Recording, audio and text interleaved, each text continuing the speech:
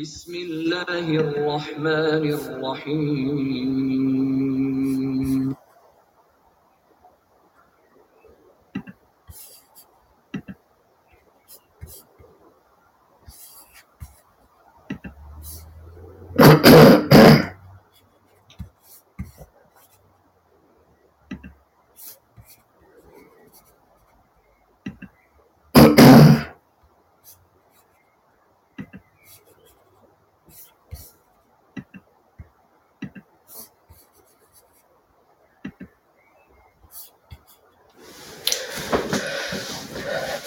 Assalamu alaikum. Today it is Wednesday, 11th of May 2022, and in our series Reflections on the Holy Quran, this is broadcast number 311. And recently we've been discussing the words in verse 100 of chapter 2 of the Holy Quran, and this is our fourth broadcast about the words of this verse of the Holy Quran.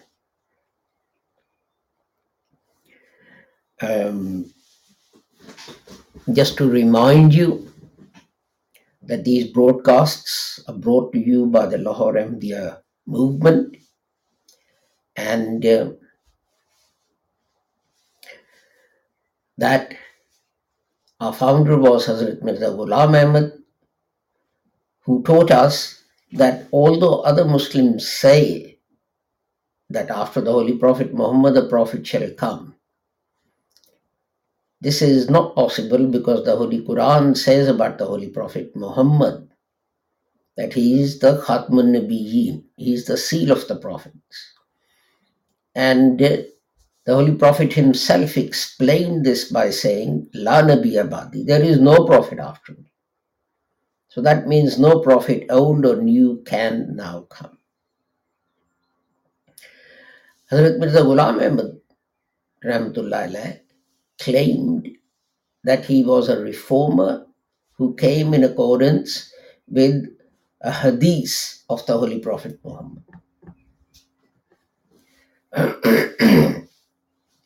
Further, he said that his distinction from other reformers was this, that the Messiah and the Mahdi that the Holy Prophet prophesied applied to him. He also taught us that Muslims are too hasty in calling each other heretic and kafir and out of pale of Islam and so on. He pointed to the hadith of the Holy Prophet Muhammad sallallahu alaihi wasallam, which said that if one reciter of the kalima says to another reciter of the kalima, you are not a Muslim, it is the person saying it who goes out of the fold of Islam. This decree of heresy falls upon him. Hazrat Mirza Ghulam Ahmad also taught that most Muslims who are not Ahmadis believe that not all the prophetic revelation is in the Holy Quran. And in fact, they believe that parts of the Holy Quran have been abrogated. He taught that this is totally untrue because God said that He revealed the Holy Quran and He will protect it. So how can something protected by Allah have anything missing from it? And he taught us that although other Muslims believe jihad means to take the sword and go around killing non-Muslims, we have to take the definition of jihad given by the Holy Prophet Muhammad. And that is what is our fundamental duty. When returning from fighting, the Holy Prophet Muhammad said that Muslims were returning from the minor jihad to the major jihad. So, what was the major jihad? Holy Prophet explained it's jihad bin nafs. It's a struggle to control your own vain desires, your greed, your vanity, your tendency to want to be dishonest, and so on. But of course, if you're attacked by the sword,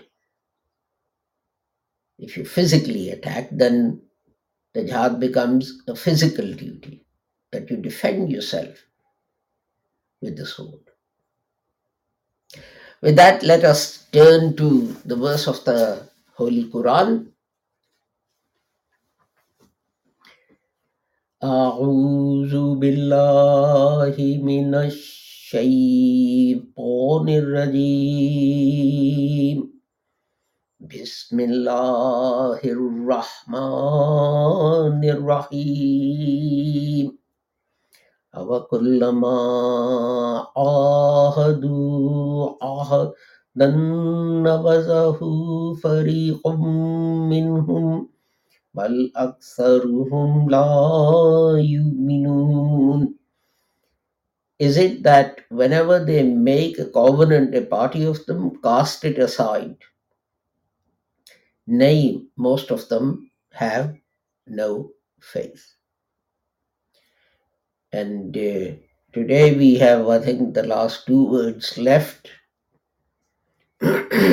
la and yu'minun. La, of course, simply means no. It's the negative. So there's not a lot more to be said about that. And then you have yu'minun. Now, this is a combination of two words, a verb, yuminu, and wa and noon. They are a pronoun. And so it has two segments. And its tri consonant root is Hamza Mim Noon. And I remind our brothers and sisters who know Urdu that what we call Alif in Urdu, we have Hamza as a separate letter of the Urdu alphabet. In Arabic, you write Hamza either above the Alif or under the Alif, depending on how it's going to be pronounced. And it's called Hamza. So the root is Hamza Mim Noon. And we find in the Holy Quran 17 forms of it. In other words, 17 words made by different combinations of these three letters. Remember, in Arabic, we add letters at the front and at the end, as we saw with the word when I recited it. And the total number of times words made from this root that they appear in the Holy Quran is 879. So let me find my notes.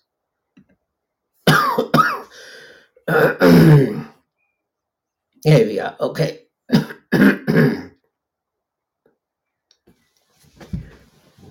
537 times this root appears in the form amana.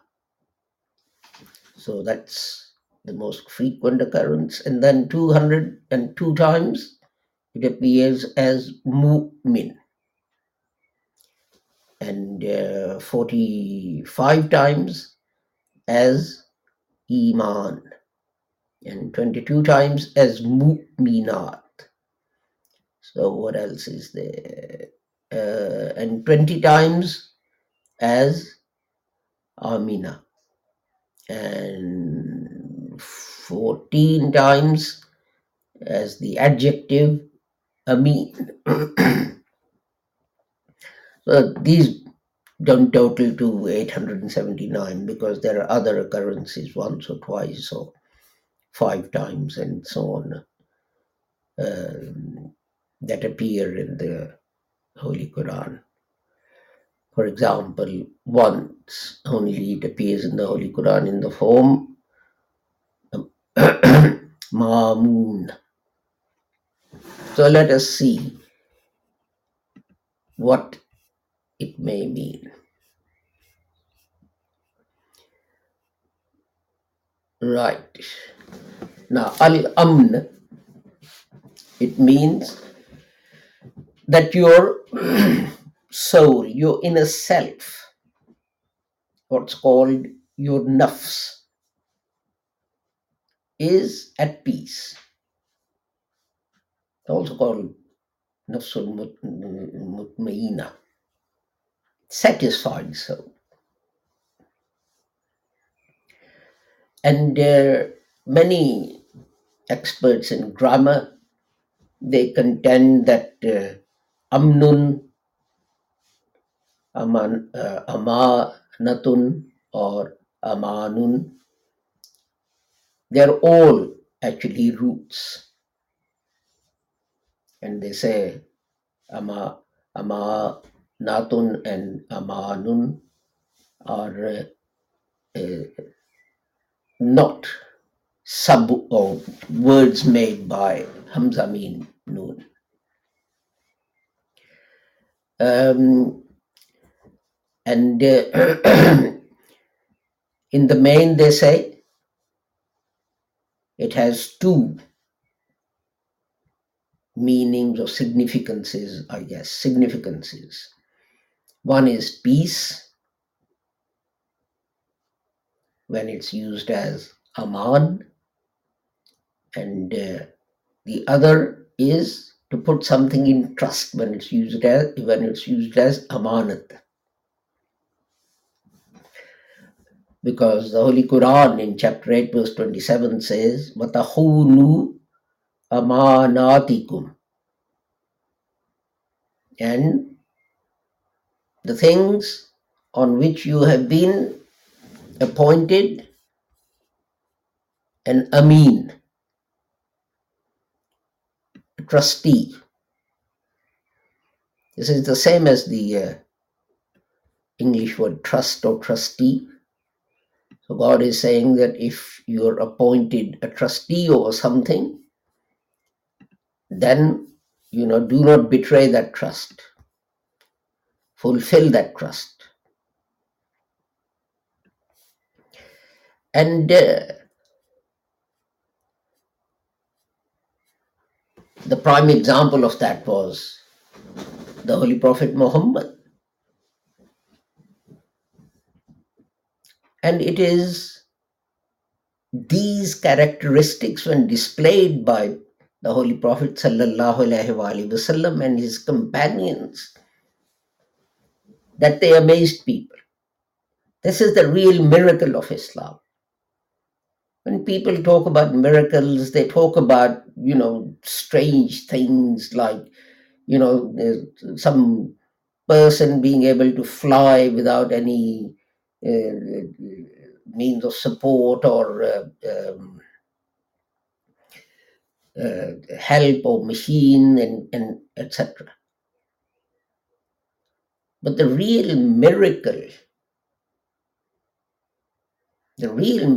is to change the character, especially if you change the character not of one person, not of two people, but a whole nation, a whole group. That is the real miracle of the Holy Quran and the Holy Prophet. Isn't it amazing that when the Holy Prophet was to migrate from Medina to from Mecca to Medina, on the last day before leaving Mecca, what was his worry? All these things, they've been put in trust with me. How will they get back to their rightful owners? That's what he's worried about. His life is in danger. He's received the news that the Quraysh are planning to kill him, to martyr him.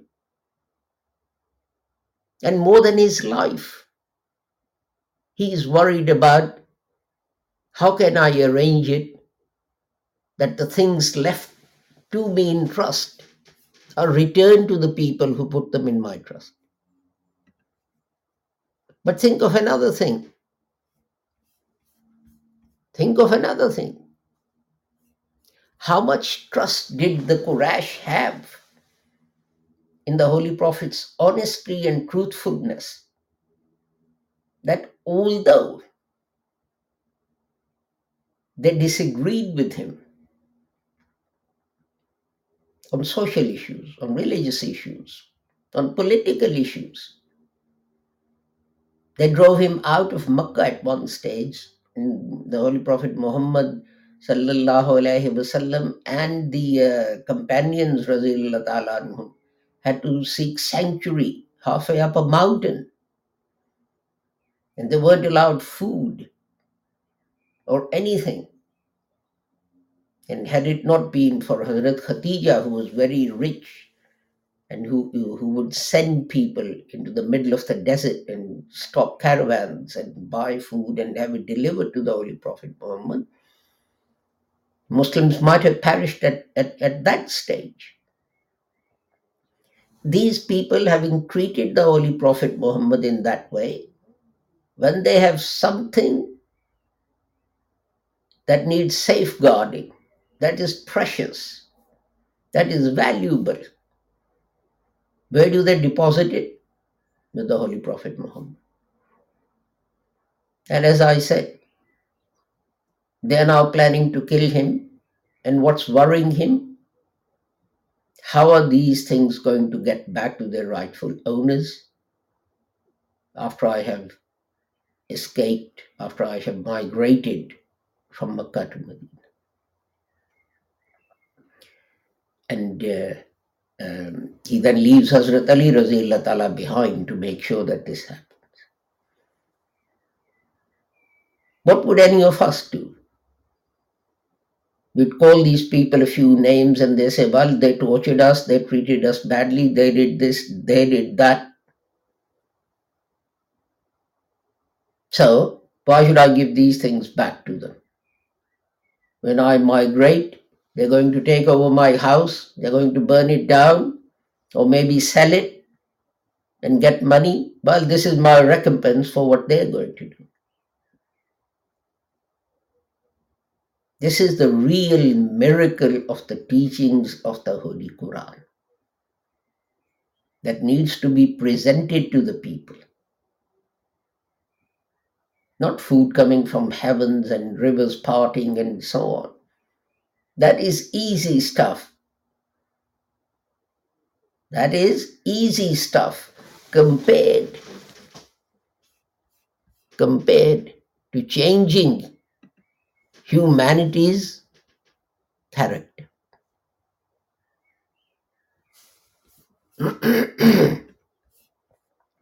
And there's another verse in the Holy Quran about which there is a lot of discussion, which is chapter 33, verse 72. Inna aradnal amanata I'll start again. Inna aradnal amanata ala samawati wal ard. And we offered this burden, this trust to the heavens and the earth, and they all declined. Now there is some discussion, dispute about what this means. Some people say that the burden that was presented to the heavens and the earth was to do justice. Whatever the conditions, whatever the result, do justice. And this is mentioned in another place in the Holy Quran where it says, "Let not the hatred of a people incite you not to be just with them." And it is said that, this is such a difficult thing to do. That it's such a heavy burden that heavens and earth refuse to accept it.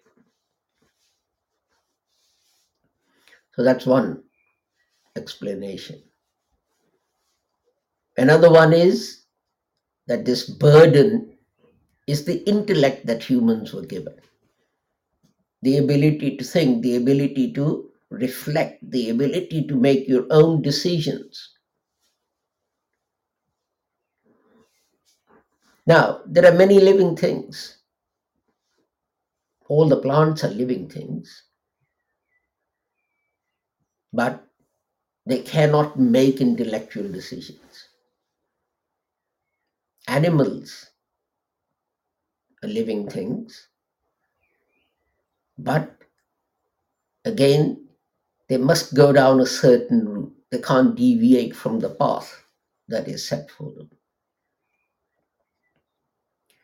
I mean, over centuries, it may be that genetic mutations take place, but they take place naturally.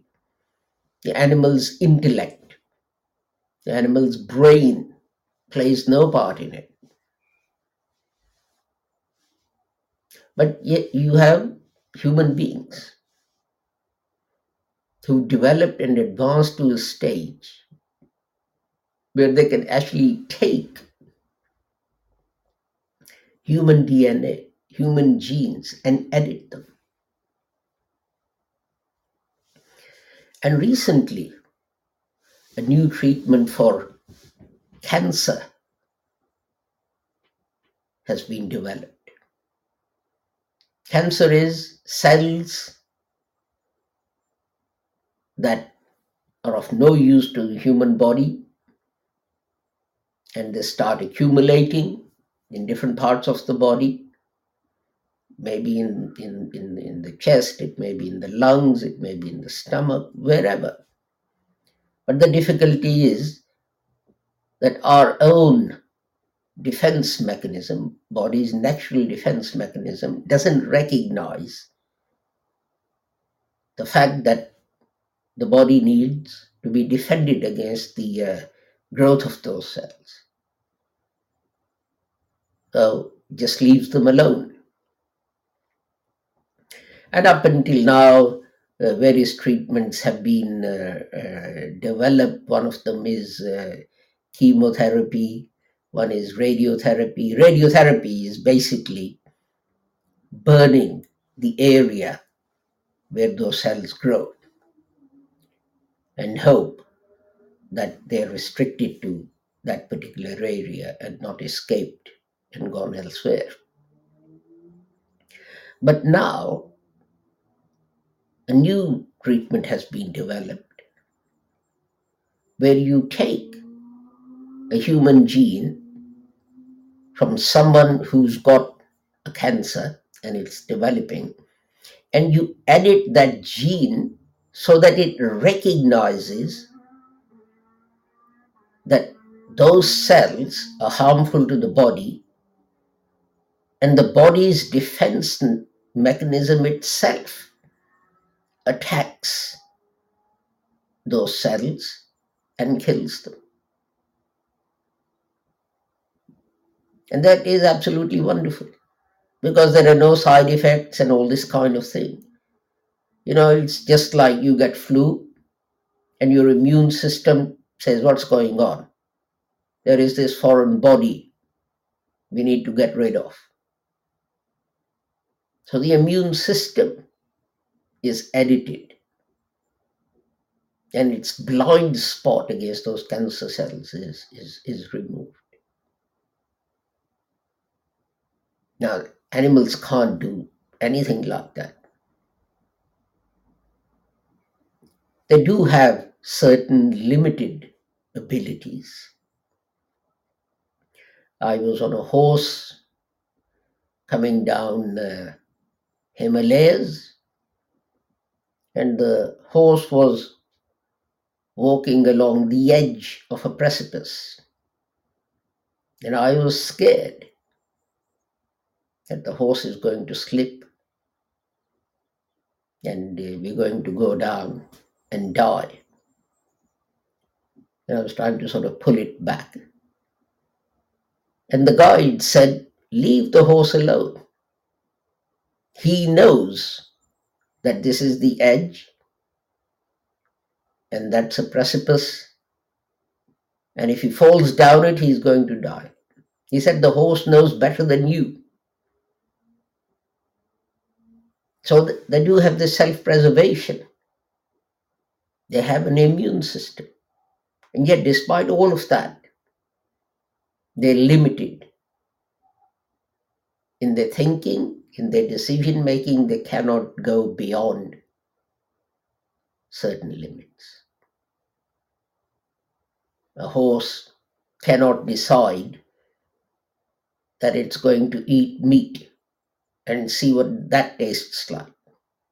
Human beings try all manner of diets. Some are completely vegetarian, some are vegan, some can't live without meat, and so on and so forth. So, but the last interpretation of this is the alphabet, that this burden. So there are three possible interpretations. This burden is the burden of doing justice under all circumstances. The burden is having the ability to make decisions and making the right decision. And the burden is the alphabet. Now, and these people who say that the burden is the alphabet, they say that without the alphabet, you cannot do justice. Without the alphabet, you cannot use your rationality, your brain to do anything. And in the last Friday khutbah, I explained that when Adam was taught names, he wasn't just taught that this is apples and this is grapes and so on. He was given the ability to recognize things by their characteristics and further that knowledge. You know, when the human beings and sons of Adam recognize grapes, they can distinguish between a black grape and a white grape, and whether it's a seedless grape or whether it's a seeded grape, and so on.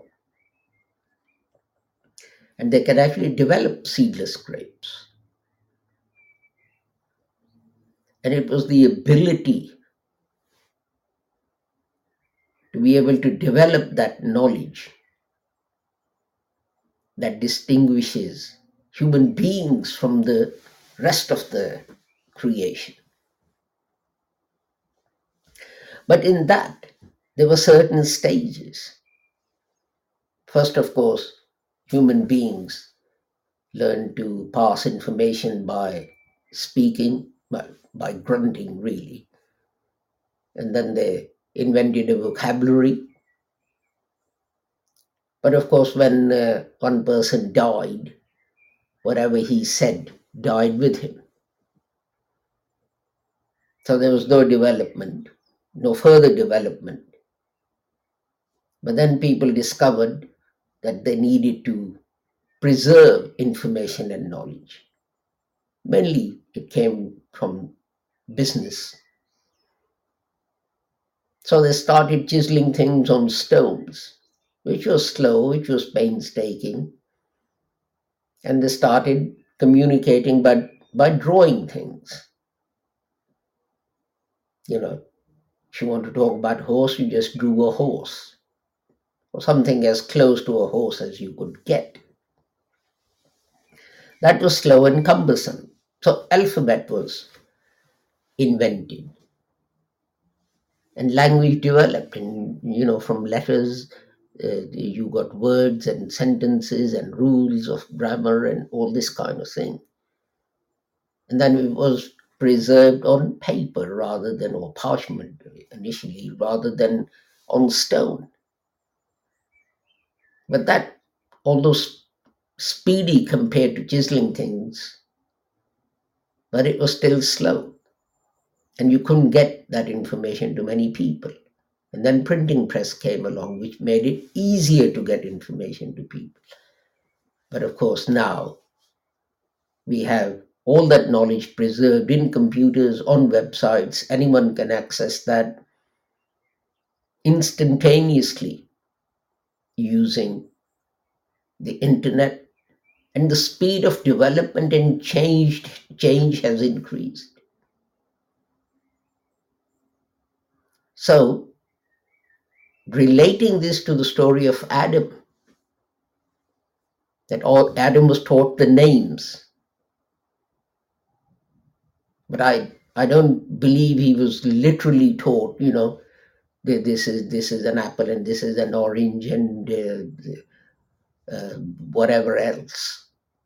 As I said, he was given the ability to recognize things by their characteristics and so on, and the ability to pass on that knowledge. And you see, it is a burden, because by using this alphabet and using our intellect, what have we done? We've invented atom and hydrogen bombs, which can destroy the whole of this planet like that. We polluted air, we polluted water. So that was what the rest of the creation were afraid of. What will we do with this ability? Mango tree is quite happy bearing mangoes. It said, why do I want to know if I can bear apples or bananas? I'm quite happy. Every year I bear a crop of mangoes. And the mango tree and the apple tree and the rose bush and whatever else there was said the same thing.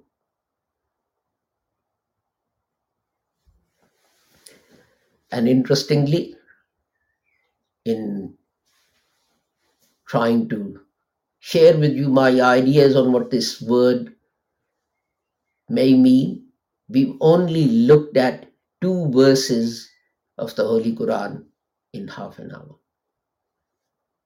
And I'm amazed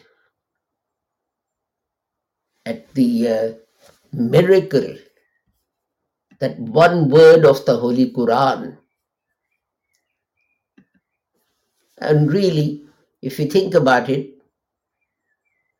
I could give a daily lecture of half an hour for a whole year just on this one word and its different aspects and interpretations and use in the Holy Quran. And that is what makes the Holy Quran the real miracle, and the transformation it brought, the real miracle that we should all think about. With that, we can come to the end of our broadcast. We've overrun our time. With a prayer that whoever you are and wherever you may be, may Allah keep all of you safe and sound and free from harm. Assalamu alaikum, Khuda Hafiz, goodbye.